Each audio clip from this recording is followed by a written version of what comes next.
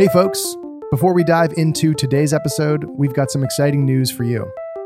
Mark your calendars for September 17th to 19th, 2024, because Bioport Atlantic is on the horizon. This marks the 23rd year of bringing together the brightest minds in the life sciences sector. This year's theme, Powered by Possibilities, promises to ignite inspiration and foster collaboration amongst attendees. Whether you are an entrepreneur, a researcher, an investor, or a student eager to dive into the world of life sciences, our conference offers something for everyone.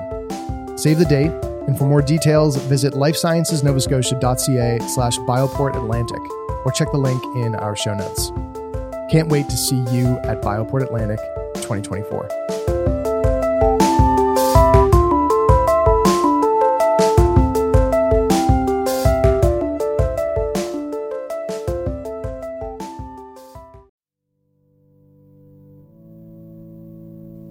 The world is full of tough questions.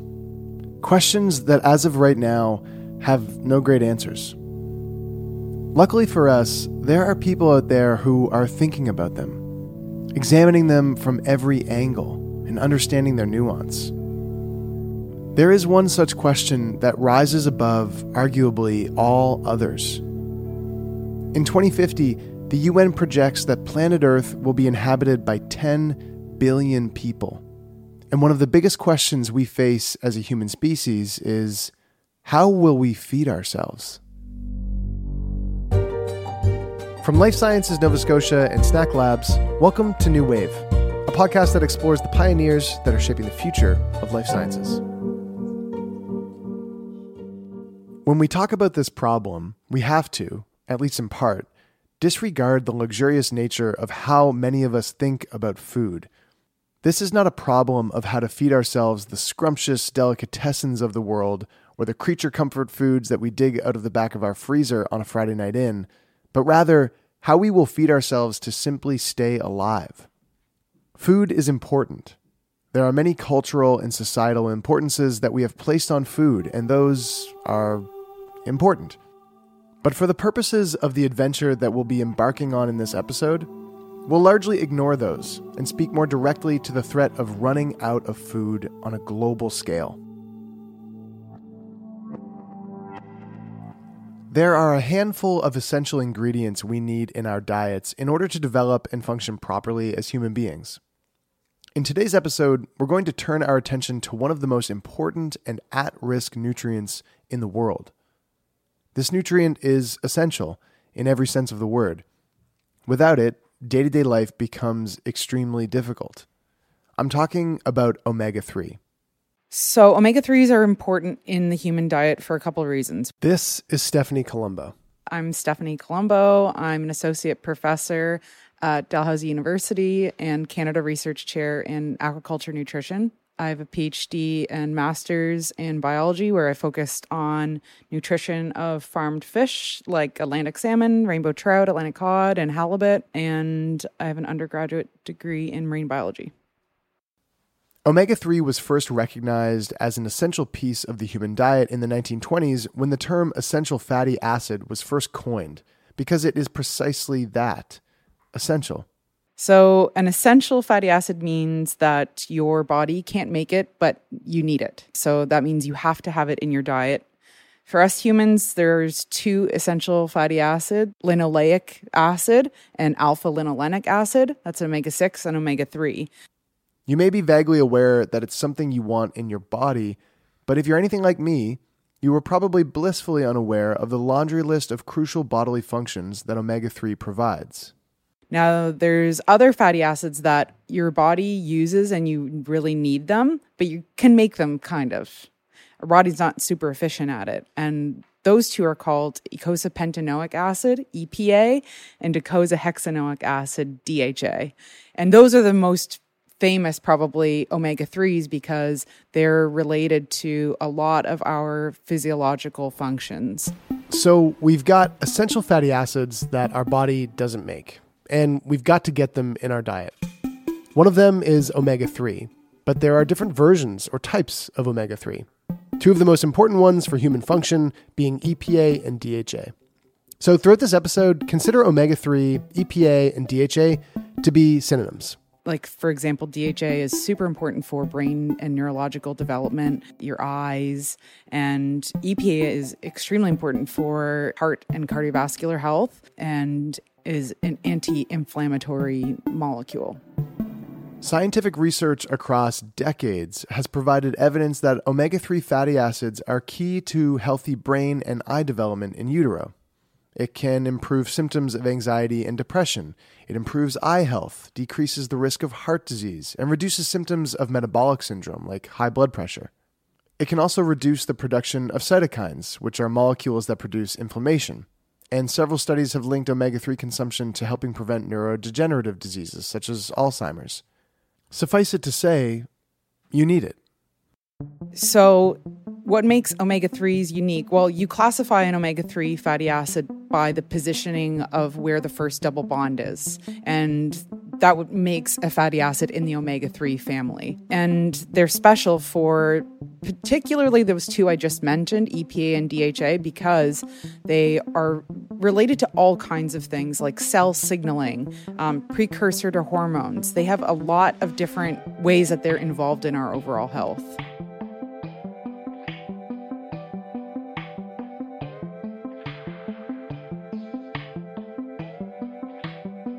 So in our cells, we have what's called a lipid bilayer, like that's the cell membrane that all of our cells are composed of. And fatty acids play an important role in the ability for important molecules to come in and out of the cell. And because of their structure, it allows for more fluidity in the membrane, so those important molecules can go in and out. So that's cell signaling. And that's one reason, or a very important reason, why DHA is so important in our brains. There are many obstacles to feeding 10 billion people. Let's start with the one obstacle that is upstream of all the others: climate change. The Earth is warming. The jury's been in on that for a while now. Who's responsible for it? Well, all signs point to us humans. And depending on who you ask, this is an issue that is creeping toward us slowly and manageably, or it's barreling toward us like a runaway train, leaving catastrophe in its wake. I suspect it's both. Some things seem to be responding to climate change more acutely, like the weather patterns we see right here in North America. Hurricane season brings more intense and more frequent storms. Wildfires rage in places that have barely ever experienced them before, and flooding is commonplace where it's rarely been an issue. Some things, though, respond more slowly. And it may be these much slower, much less noticeable things that lurk with more sinister consequences on a global scale. One thing I would bet you haven't thought much about is how climate change will affect your ability to get one of the most essential nutrients in your diet. There's really only one kind of class of foods that are very high in DHA, and that is anything aquatic. That's fish, that's shellfish, that's microalgae, that's seaweeds, and the ocean is a plentiful source of EPA and DHA, which we use. We know that many single studies have been done looking at manipulating temperature and growing microalgae at different temperatures. And we already know that at warmer temperatures, many species of microalgae already produce less DHA. So we did this large data synthesis study. Basically, our question was, with climate change, are we going to have less omega-3s in the world?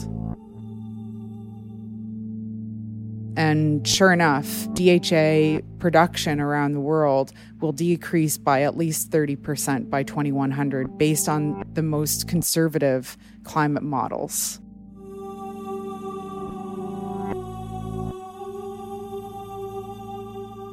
Okay, for a moment here, this may seem unrelated, but bear with me. Have you seen the Christopher Nolan movie Interstellar? If you haven't, it takes place in an undefined point in the future, where climate change has made all forms of agriculture basically impossible, and the world is headed towards a mass starvation event.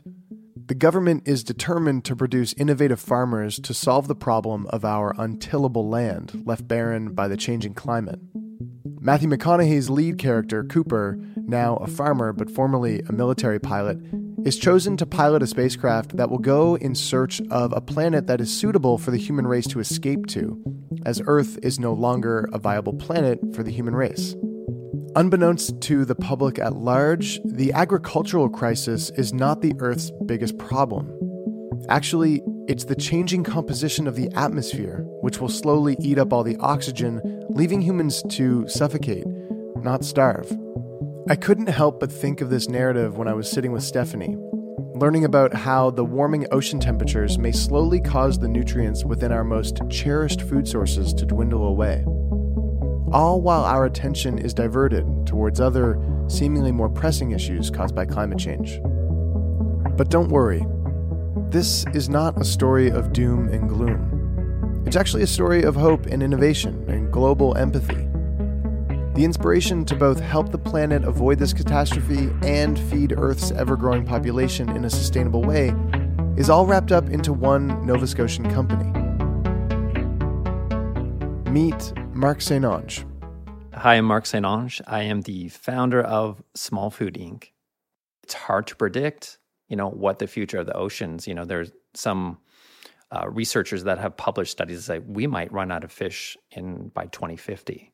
That is a huge threat to our human population. And we also have a growing population. The idea of this problem, of feeding 10 billion people, and how we might solve it, did not simply pop into Mark's mind one day. Mark has spent the last 30 years founding companies that solve problems in new and innovative ways, and each one has influenced and informed the how and the why of tackling this monumentally gigantic issue. Yeah, I think all of my projects or the companies that I've founded kind of have taught me something, right? Something really important that led to the next thing. In 2003, Mark founded Ascenta Health. Ascenta manufactures natural health products with a focus on omega-3. Essentially, Mark solved a decades-old problem of consuming omega-3 in a way where you could actually absorb it into your body, and so that it didn't taste rancid. So the omega-3 category was something that became very compelling to me. It's such an important nutrient, so fundamental to how the body works, every single cell, the inflammatory response, our nervous system, our brain, everything. Yet it's a nutrient that's been kind of eradicated from our diets. People just generally don't eat a lot of seafood. What is the problem I'm trying to solve there? I'm just like, okay, well, there's a lot of clinical evidence to say that omega-3s can do a lot of benefits, would have a huge impact on human health if we can find a way to get people to eat more or consume more or take a supplement. But fish oil, and most, our parents and grandparents are going to tell you I was force-fed cod liver oil in the early days. It tastes so foul. Well, even still, the fish oil supplements of the day, even if they're in a capsule, you don't take it from a spoon, but they're in a capsule, that's going to repeat on you. You're going to start burping up fish all day long. So really, fish oils, even in a capsule form, were a socially unacceptable form of supplementation. Doesn't matter the benefits that someone could derive from it. We're social creatures, right? And we don't want to be that person burping up fish. That was really a chemistry problem. So that was kind of what I really saw as the opportunity, because growing up here in Nova Scotia, I would go fishing as a young kid. And I knew when you haul, a trout out of the river, it doesn't smell. It's very clean. But if you let it sit around on the picnic table for the afternoon in the sun, it changes very quickly. Now those omega-3 fats are starting to break down, and even in parts per million and even parts per billion, you start to get that characteristic fishy taste and smell. That's what people don't like. That's the thing that we need to avoid if we're going to actually encourage people to take this as a supplement. That is a chemistry problem. That's an oxidation problem, the breakdown of these fats. We were so successful that most of our business, surprisingly, was a form of omega-3 fish oil that you would take from the spoon. 50 years ago, that was the most revolting thing. No one wanted to take cod liver oil. Ascenta Health was important for me because it wasn't just about health. It was really about how can business be a force for good, because at the end of the day, that's kind of, I think that's really where I come from, is like, I really want to help people.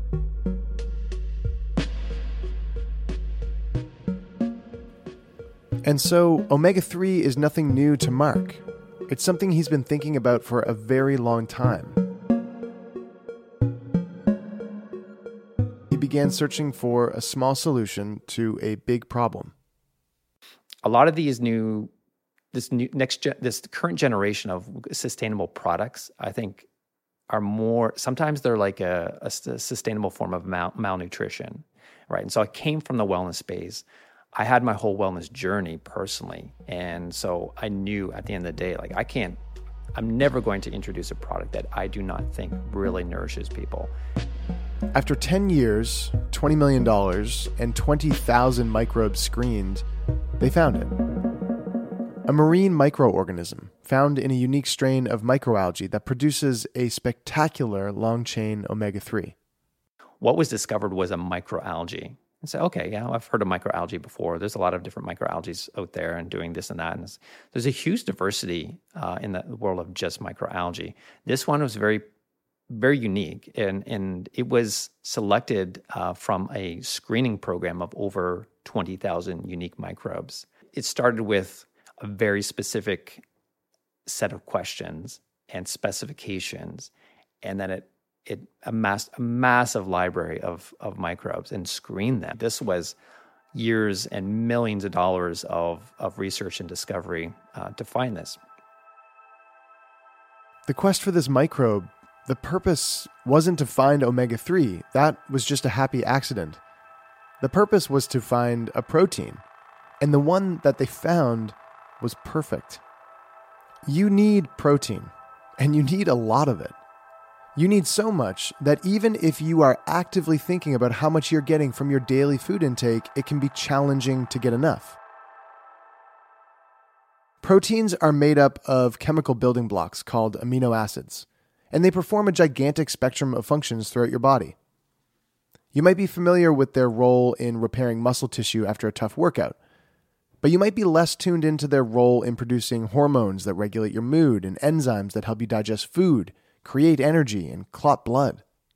Protein is a macronutrient, and proteins are composed of amino acids. And there are also essential amino acids. You can't make them yourself, so you need to consume protein in your diet to access those essential amino acids. All proteins are not created equally in terms of your ability to digest them. So some foods that have protein are more easily digested by our body than other foods that have protein. So you always want to have protein that is more digestible. So can your body digest it? Can it extract the protein from the cells of whatever you're eating, plant or animal? In that sense, proteins are not the same.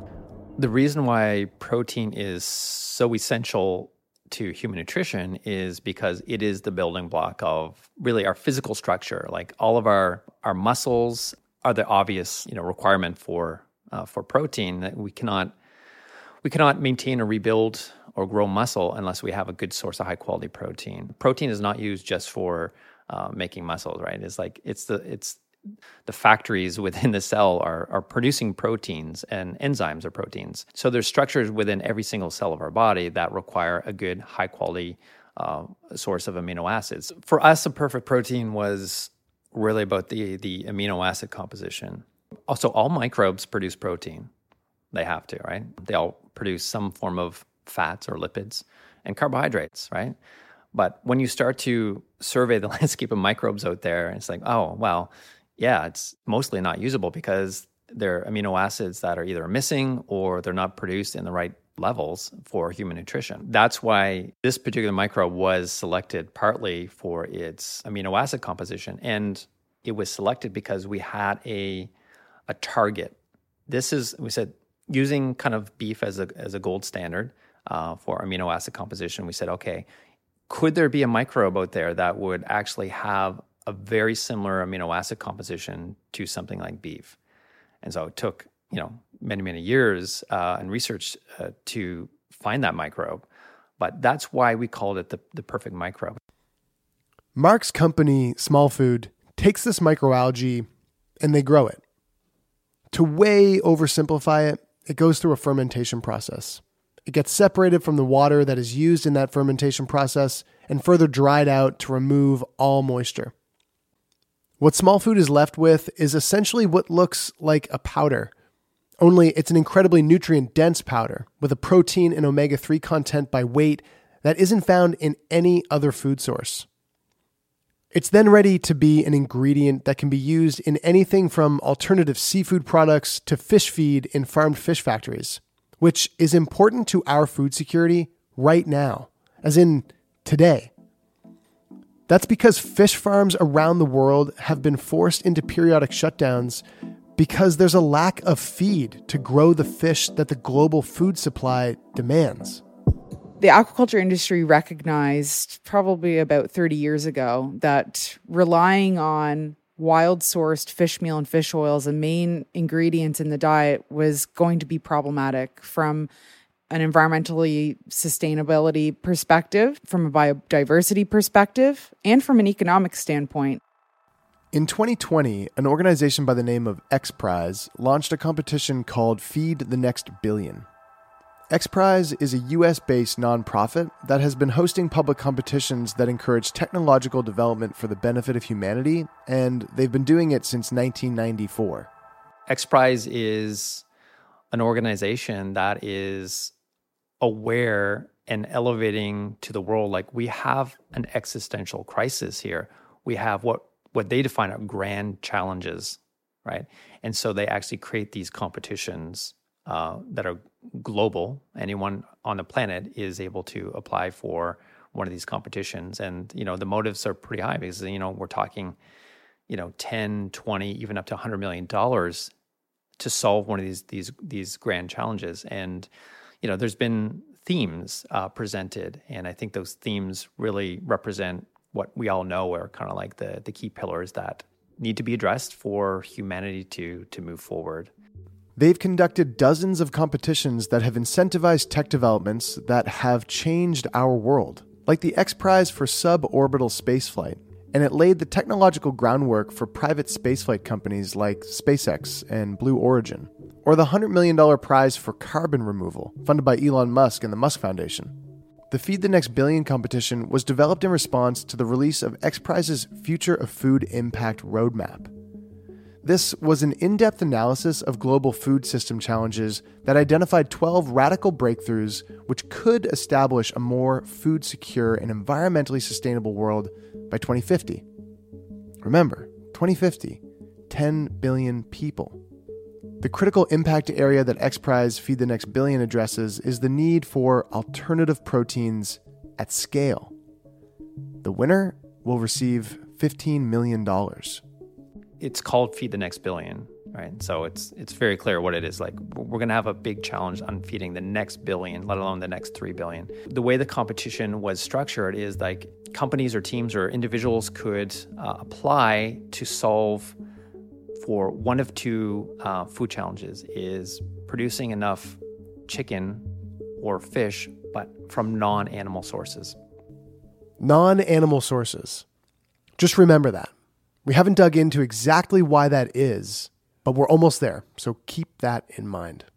So this actually aligned very well with kind of the small food thinking about if we're actually going to try to feed the world a seafood product, it actually has to be nutritious. And so X Prize gave teams a choice. You could try to create a non-animal chicken breast or a non-animal fish fillet, but it has to have, yes, taste, texture. It has to have nutrition. So actually, it's very, very stringent criteria for nutrition. You have to be 90% accurate to the actual nutritional profile of the product you're trying to create a substitute for, so the fillet or the chicken breast. Because it's not just about getting protein. Humans need a certain quality of protein, so the amino acid composition. So, our metabolism is quite efficient at, extracting the value from animal type proteins.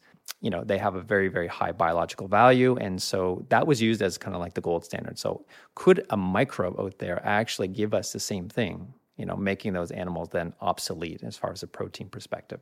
It has to be done in a scalable way, right? And so, yeah, you can create like this fancy new technology that creates the perfect, fish fillet, but if it's not going to be scalable in the next 30 years, then what's the point, right? So scalability was really, really important. And then cost. Feeding the next billion isn't going to be, the population boom is not going to be in New York and LA and Toronto. Like, that's not what they're referring to. Is like they have identified there are regions of the world that are going to suffer severely because they do not have access to enough nutritious and accessible food.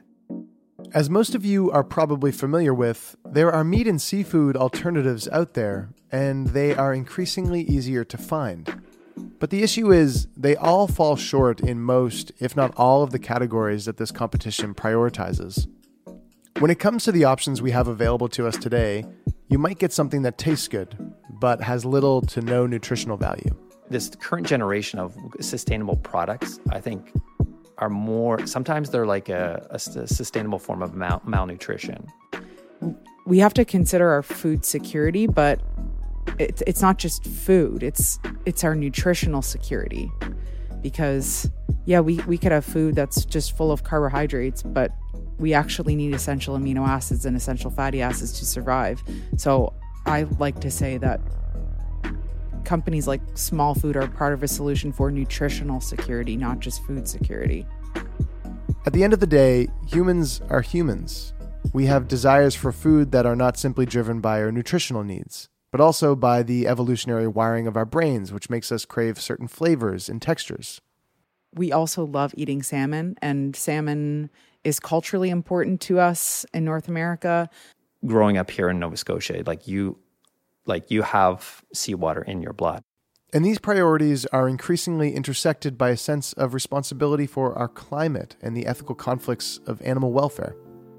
It's pretty well known that producing food has an impact on climate change, but it's something that we have to do, right? And so we have to consider what industries are having larger impacts than others and what food production industries can actually help mitigate effects of climate change. When we talk about the big impact that our food systems have on the climate, it's a lot of it is geared towards like how we produce protein. And of course, everyone knows now the narrative of animal protein production is very destructive to our environment, is a huge contributor to global greenhouse gas emissions, right? So we really need to re-engineer, rethink our whole food system.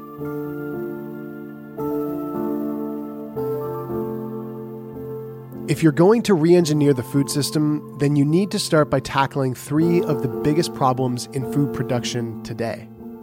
These problems are space, the amount of land that it takes to produce the food; resources, how much water or electricity or feed it takes for raising animals, as well as equipment or personnel it takes to produce a food source; and time. How much time from the very start up until the moment it hits your plate does it take to produce? Let's start with space and take a look at our worst offender, beef. Let's say you want to produce 100 grams of protein through beef farming. 100 grams will be our average daily protein intake estimate. It probably varies based on your genetics, but we generally have an idea of how much protein we need based on body weight, and a protein deficient diet is certainly a recipe for disaster, and long term it can lead to things like muscle wasting. Depending on size, this might be larger or smaller for you, but for many people, this is the amount you would want to consume to support muscle repair and growth, or stave off health conditions such as sarcopenia, which is the dangerous loss of muscle mass as you age. To produce those 100 grams, the amount that you'll need for one day, and just one day, you'll need about 1,900 square feet of space. The world is running out of land. There's no more arable land to create more farms. Like I said, like if we don't change dramatically the way that we do things, the world will need to find another Canada to be able to support a population of 10 billion. To meet the needs of your annual protein intake, if you were to only get your protein from beef, every single person would require 12 football fields of land to grow the beef required to meet that need. If we want to keep trying to feed everyone with beef meat, which is one of the most popular foods around the world, by 2050, we'll need to find 120 billion football fields worth of farmable land. Spoiler alert, not possible. That's more than 4 times the surface area of land on Earth. Now, of course, no one is getting all of their protein from beef. But like I said, it's one of the most popular foods in the world, especially in the Western Hemisphere, where many people consume beef in some form at every meal of the day. When it comes to resources, let's turn our attention to farmed fish. Many studies have compared basically the carbon footprint of various food production industries. And quote unquote blue foods usually come out on top in terms of impact on freshwater use. Water is becoming a scarce commodity. Fresh water is a precious resource, and its scarcity is not a problem that is confined to underdeveloped countries. It's happening right now on every continent, and if it hasn't affected you already, the day when it does is probably not far away. In 2022, the California government ordered thousands of farms and entire cities to stop pumping water due to extreme drought conditions. And there are 2 million private wells in the state whose owners are not able to access adequate water due to drought and industrial pumping of aquifers. We didn't really ever think that the world could run out of water. But you start to read articles about, satellites measuring depressions in the land in the U.S. because the aquifers have all dried up and they're not being replenished. That's just one example of how water scarcity is very real right here in North America. The situation is much more dire when it comes to many countries across Africa, the Middle East, as well as the most populous country in the world, India. Like, water will become one of the most precious commodities on this planet. I hope you're sitting down because you might become faint from what I'm about to tell you. To produce 100 grams of protein from farmed fish, 1,619 liters of water will be used. Let's put that into context. That is the amount of drinking water that you will consume in 2.5 years. And it is the amount of water you will use by flushing the toilet 400 times. And that's just for one single day worth of protein. When it comes to time, it takes about 18 months from the time a calf is born to the time it is ultimately purchased at a grocery store, and around 7 months for farmed fish. Let's take a look at these same problems from the perspective of another source. Protein is found in a variety of foods, but another source that has it in abundance that we require is plants. Plant-based protein is an ever-increasingly popular way of delivering protein into people's diets. It has a lot of upsides when you stack it against beef protein. No animals are killed, and it takes far fewer resources. Just 37 square feet to the 1,900 required for beef protein. It still takes an enormous 178 liters of water per 100 grams, but when compared to the 1,600 liters for farmed fish, it's a massive improvement. Just 27 toilet flushes to keep things consistent. And when it comes to time, it takes 9 months to produce from the time it is planted to the time it's shipped to consumers. But when it comes to feeding 10 billion people, even improving 10 times, or sometimes 100 times, on the key obstacles in our path is not enough. With the level of food insecurity that exists now in 2023, we simply cannot balloon our global population by 25% and use the same methods that we rely on today. There isn't enough space, there aren't enough resources, and there's not enough time.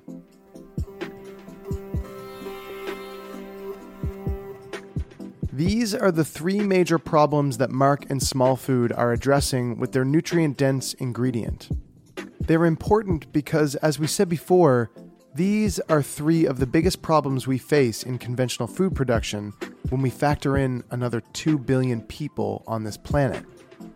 Beef needs 1,900 square feet per 100 grams of protein, and pea protein requires 36 square feet. Small food needs just 2.25. And then from a land use, it's a small fraction of what you would need to grow pea protein and soy protein. And at 10 liters of fresh water use per 100 grams of protein, Small Food's product is the most water-efficient food in the world. So we have to think about how efficiently can we produce this food as far as water consumption. And the good thing about fermentation is that, first of all, it uses very little water compared to producing row crops like pea and soy and corn. But that water is also able to be recycled. We can capture that water at the end of the process and actually bring it full circle to be able to use it for future fermentations. So we know that Mark and Small Food have made incredible inroads into the problems with space and resources, two things that are decimating our climate and the world's ecosystems in a myriad of ways. But on top of all of that, on top of the water scarcity, the greenhouse gas emissions of agriculture, and the depletion of our oceans, is the crushing weight of time. So when you have these micronutrients and you supply some sugar, and then there's the temperature element and kind of like airflow, but when all these things come together in the right way, it's kind of magic. And this particular microbe is off the charts in terms of its ability to grow. It grows about 10 to 20 times faster than typical microalgae, which means it's more efficient. And so that was part of how this microbe was selected, not just for proteins, not just for production of omega-3s, to get it to a place where this can actually serve humanity in a very big way means it has to be cost effective to produce it at scale.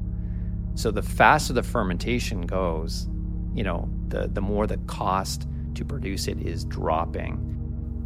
The time it takes to produce some of the foods that we depend on now is time that a world of 10 billion people doesn't have. From fermentation to delivery, Small Food's product takes just 7 days.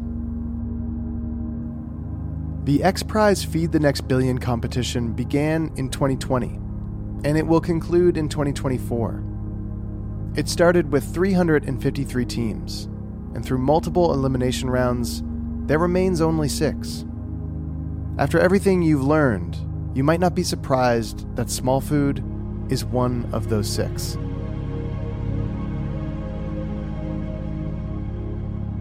Nova Scotia is a small province with gigantic ambition. Fishing and seafood is baked into the genetics of this place, so it makes sense that a company like Small Food would start, build, and thrive here. But it's a lot more than history that keeps people like Mark here, founding future-shaping global companies. Why Nova Scotia is a great environment for becoming an entrepreneur, starting a company. Most of the world you'll find, even in the early startup stages, it's really hyper-competitive. But in Nova Scotia here, there's more of a community, there's more of a collaborative mentality that has created, I think, a much healthier, startup ecosystem. If you're from Nova Scotia, you'd be forgiven for looking outwards, to other cities and other countries, to find the next world-changing idea. But if you do, you might just find yourself missing out on the most groundbreaking ideas that will shape the future that one day we'll all be living in. It's not just us in this small but mighty province that are rooting for Small Food. It's everyone, whether they know it or not, on planet Earth, as well as the 2 billion people that aren't even here yet. New Wave is a Life Sciences Nova Scotia podcast, and it's produced by Snack Labs. It's written and hosted by me, Taylor McGilvery, and it's edited by Brian Stever, Jeremy Saunders, and me. Sound design and engineering by Donovan Morgan. Special thanks to the team at Life Sciences Nova Scotia, Sean Awalt, Doris Grant, Carrie Manette, Kira McGlinchey, and Lorianne Coring. And to our guests,